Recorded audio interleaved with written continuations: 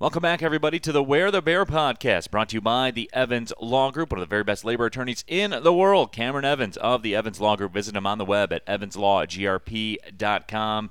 Big hello to everyone joining us on iTunes and SoundCloud as well. Remember, you can always subscribe to the Where the Bear podcast. Just click subscribe, and the episodes come right to your phone. I can't make it any easier for you folks. My name is Neil Rule, the voice of the Golden Grizzlies, and wanted to catch up with Mari Rakiash. He's the Assistant Athletic Director for Compliance here at Oakland. And Mari, first off, I appreciate you carving out some time on a holiday week, but did want to catch up with you because a lot of times, and you and I have this discussion in the office all the time, right, where you say, we're downstairs here, it's compliance. Compliance is boring, right? Is that what it's talked about sometimes? Compliance is boring. Is that what people tend to think? Yeah, I tend to get that a lot, but I always say it takes like a specific person. So in the same way, like, if you want to be a banker, it's like a specific kind of person that can do that. It's kind of really similar for compliance. So you have to be that special kind of person that loves it. So I guess I fall into that category. Well, I'm a big fan of yours, Mari. So it's great. It's great that we do get to catch up and chat with this. And I think it's very timely. And this is a little bit different setup, a little bit different conversation than we've typically had here on the Where the Bear podcast, where this is very timely, not only given what's going on around Oakland, but just in the general landscape of college athletics, because I wanted to talk with you specifically about the transfer portal. Mm-hmm. And these are, I would guess, a majority of the questions you get on Twitter, a majority of the questions I get on Twitter when people see these stories and what's going on.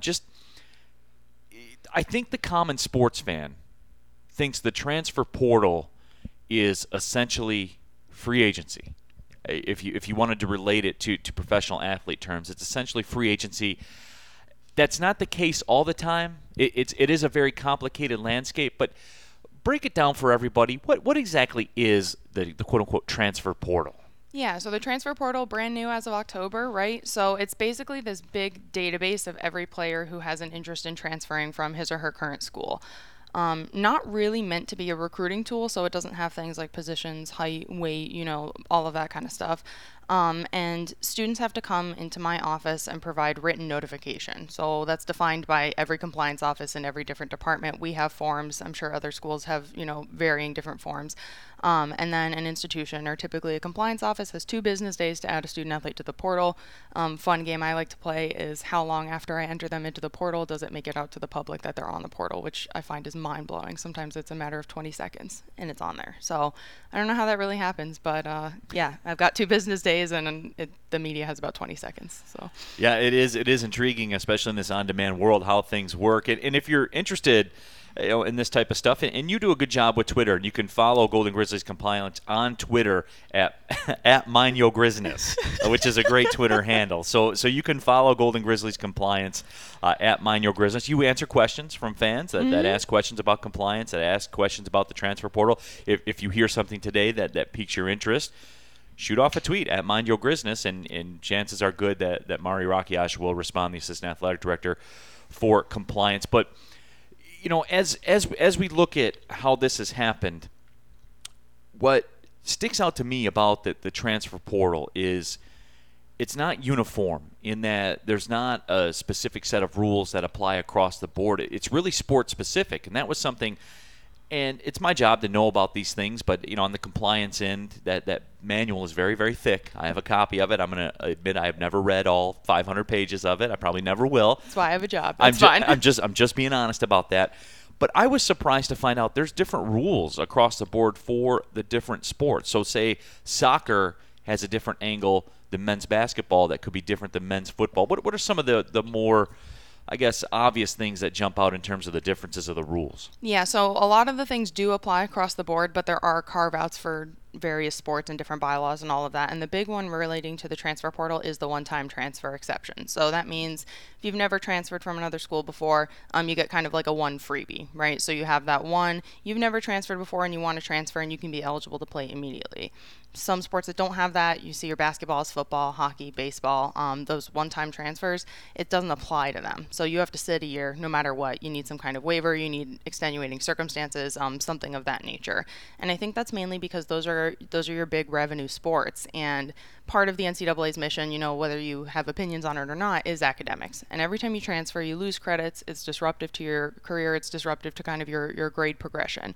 So they don't want it to be, for those revenue sports, so athletically motivated, I guess, that it ends up sacrificing your academics in a major way. So for some sports, it's that one-time transfer exception. You get one, and then you're good to go, eligible immediately. If you transfer again, you have to sit, and then in your revenue sports, you have to sit a year no matter what.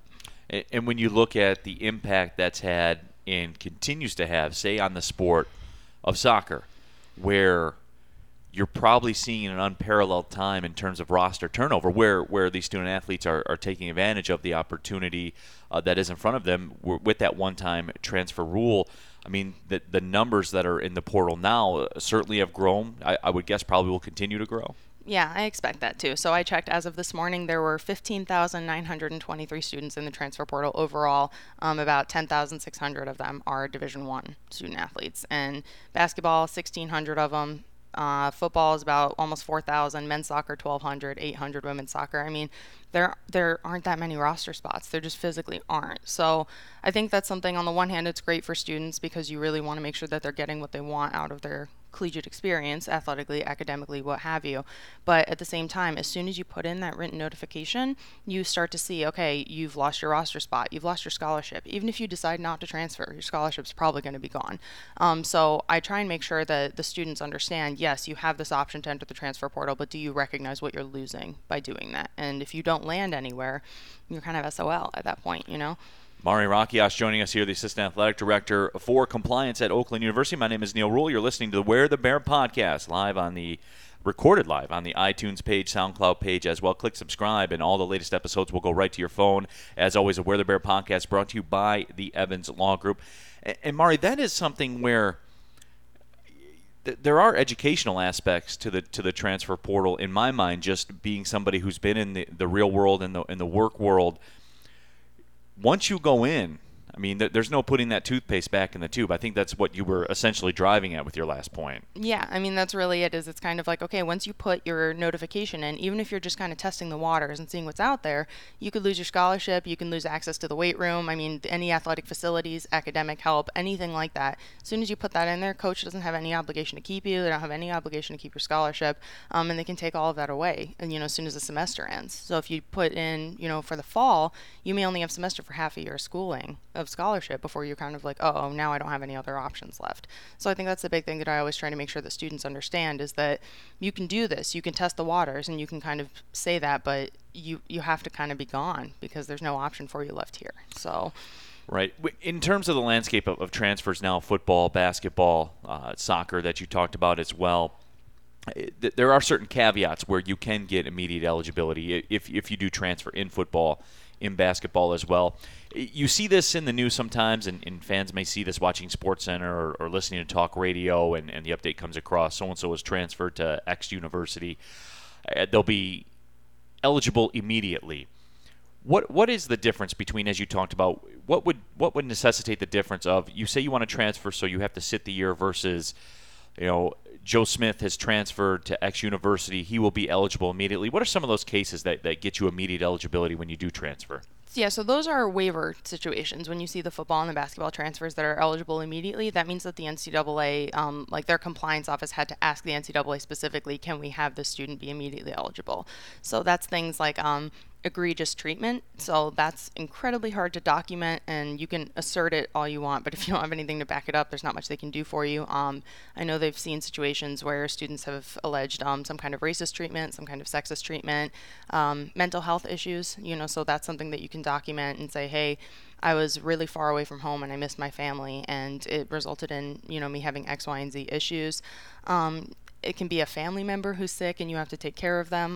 The NCAA actually just tightened some of the requirements for waivers, so it's not as easy to get a waiver. You have to show more documentation, more reasons for it. But there are certain situations where there are reasons why a student should be eligible immediately, but they're normally very extenuating. You know what I mean? It's not just like, this kid could really be a game changer this year. It's kind of like, okay, they have a sick parent and you were more than 100 miles away and now you're living less than 100 miles away from your family. This is your plan. This is how much time you're spending taking care of them. This is what your, cost of attendance money is going to go towards taking care of that family member. It's really it has to be well documented and shown. And I'm sure it's just, hundreds upon hundreds, if not thousands of pages submitted to the NCAA saying, these are the reasons why. This is a statement from the student. This is a statement from the psychologist.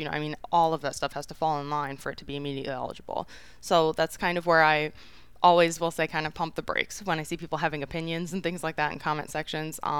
It's really, there's so much that you don't know when you see those waivers get approved and people say the NCAA is being inconsistent. Well, if you kind of know a little bit more about what it takes to get that waiver approved, and it takes kind of more facts to it, there's something else going on. So it's really, you don't know what else they submitted, what else that school said, what other documentation they had. So it's kind of like, every case is specific, right? Yeah. Every case is student athlete specific to their situation. It's, wow, you mean it's not just one broad thing, Mari, where people just comment on it and they're all right and they know all the facts? Yeah, really? Pretty much. It's kind of like you never know. You never know when you think about like just being on the inside and getting to know the students and all this kind of stuff. It's really, every single case is different. So what worked for one student's not going to work for another. They have guidelines, but really it's so fact specific. You never know what's going to get you a waiver. What about for you in your field specifically? And again, we're joined by Mari Rakiash, Assistant Athletic Director for Compliance here on the Wear the Bear podcast, brought to you by the Evans Law Group. This is probably an unparalleled time in terms of movement, not just student athlete and transfer wise, but I'm talking about rules that your office has to follow, that you have to keep up on, that you guys have continuing education on. This thing seems like it's going in 1,000 different directions minute by minute. And this is something too where I think it's easy for someone to sit on social media and say the NCAA should do X and the NCAA should do Y based on the one specific case they're looking at. But as you talked about, you said, 15,000 student athletes in the transfer portal right now. Mm-hmm. There's not a ruling they can make that applies to all 15,000 students in the transfer portal right now, let alone addresses each individual situation that you talked about.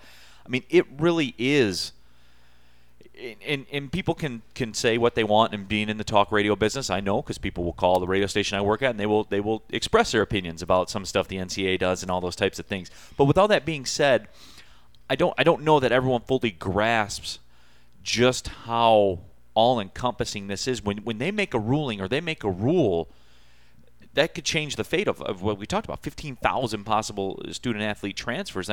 There's not one thing they can do that would address everything and figure everything out. Yeah, and that's really, so this is kind of the other piece of it, is that all of these rules come from the membership themselves. So the NCAA does not come down from on high and say this is the new rule. The ACC will sponsor something, or an individual institution will sponsor a rule, and they'll put it forward and say, hey, membership, let's vote on this. So it's really not the NCAA kind of making these rules. So it's really institutions saying, hey, this is something that's affecting me, or this is something that could change. Let's put it forward. And then conferences give feedback. We have conference calls where all the compliance people get together and, think of different scenarios and give feedback. So you can try, like you said, you can't legislate for every single situation because it's just not possible. So it's like you do the best you can in the interest of equity and fairness, and hope that it comes out, the right way. But really, there's nothing that you could do to legislate for every single 15,000, students in the transfer portal. You just can't.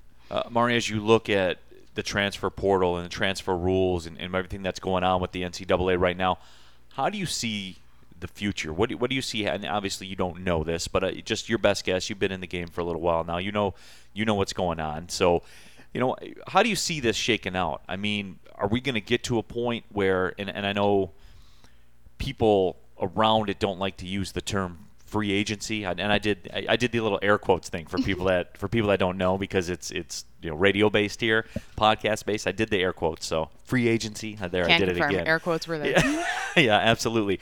But how do you see this shaking out in the future?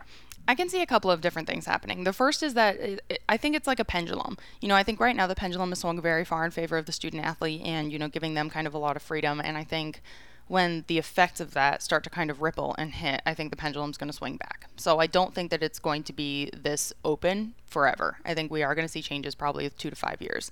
The other thing is I think we're going to see a lot of schools objecting to the one-time transfer exception. So that thing that we talked about with soccer, the previous institution has to say whether or not they object to the waiver being granted, to that exception being granted. I think a lot more schools are going to start saying no, because it's kind of the only thing you have left. Like you said, that free agency, in quotes, well, if you have any say in it, it is in that one-time transfer. I think you're going to start seeing schools object to it just because that's the only thing they've got. And like I said, you already saw the NCAA raise standards for transfers and transfer waivers. I think that's going to keep getting harder and harder to get. I think academic issues are going to start coming to the forefront. So, are they going to change APRs, your academic progress rate, and the standards based on whether the kid was eligible and whether they were retained? Well, with the transfer portal now, you have no control over who is retained and who isn't. So are we going to see scores dip because of that? And then are they going to compensate for that? And lastly, I think we're going to see a lot of lawsuits regarding information that makes it out to the public from the transfer portal. So I've said it before on Twitter and, to fans and things like that. There's a lot of information on there that, is medical or academic, and, you could run into FERPA or HIPAA violations by having that information. So I think you're probably going to see some lawsuits about something getting out about a student that wasn't meant to be public but leaked out, and you're going to start kind of seeing the consequences of that. So it wouldn't surprise me if we start seeing things like that come out. I think one thing's for sure, the water will get more choppy before it becomes calm. There certainly is no doubt about that. Follow on Twitter, Oakland Golden Grizzlies Compliance, at MindYoGrizness, one of the best Twitter handles going out there. Mari Rakiash, the Assistant Athletic Director for Compliance, thank you on a vacation week, and a getaway week for coming in and sitting down. But I think it's important to bring that out there. I think sports fans want to know, Golden Grizzlies fans, sports fans in general. It's not something we know about. Again, I'm a guy, I make my living and I feed my family through sports media. I don't know all the rules and everything that's going on. I'll call myself out on that. I don't think there is a lot of people out there that are speaking about it right now, but I do appreciate your time. Yeah, absolutely. It was a lot of fun. Thanks for having me. Absolutely. Remember, if you like the Golden Grizzlies, the Where the Bear podcast, click subscribe. Every episode will come right to your phone. We're also on SoundCloud as well. Just search Golden Grizzlies or Where the Bear, and you are in there. A big thank you to Mari Rakiash for joining us. Big thank you to Cam Evans and the Evans Law Group for their sponsorship of the Where the Bear podcast page as well. My name is Neil Rule, the voice of the Golden Grizzlies. Thank you for listening, everybody. Well, see you later.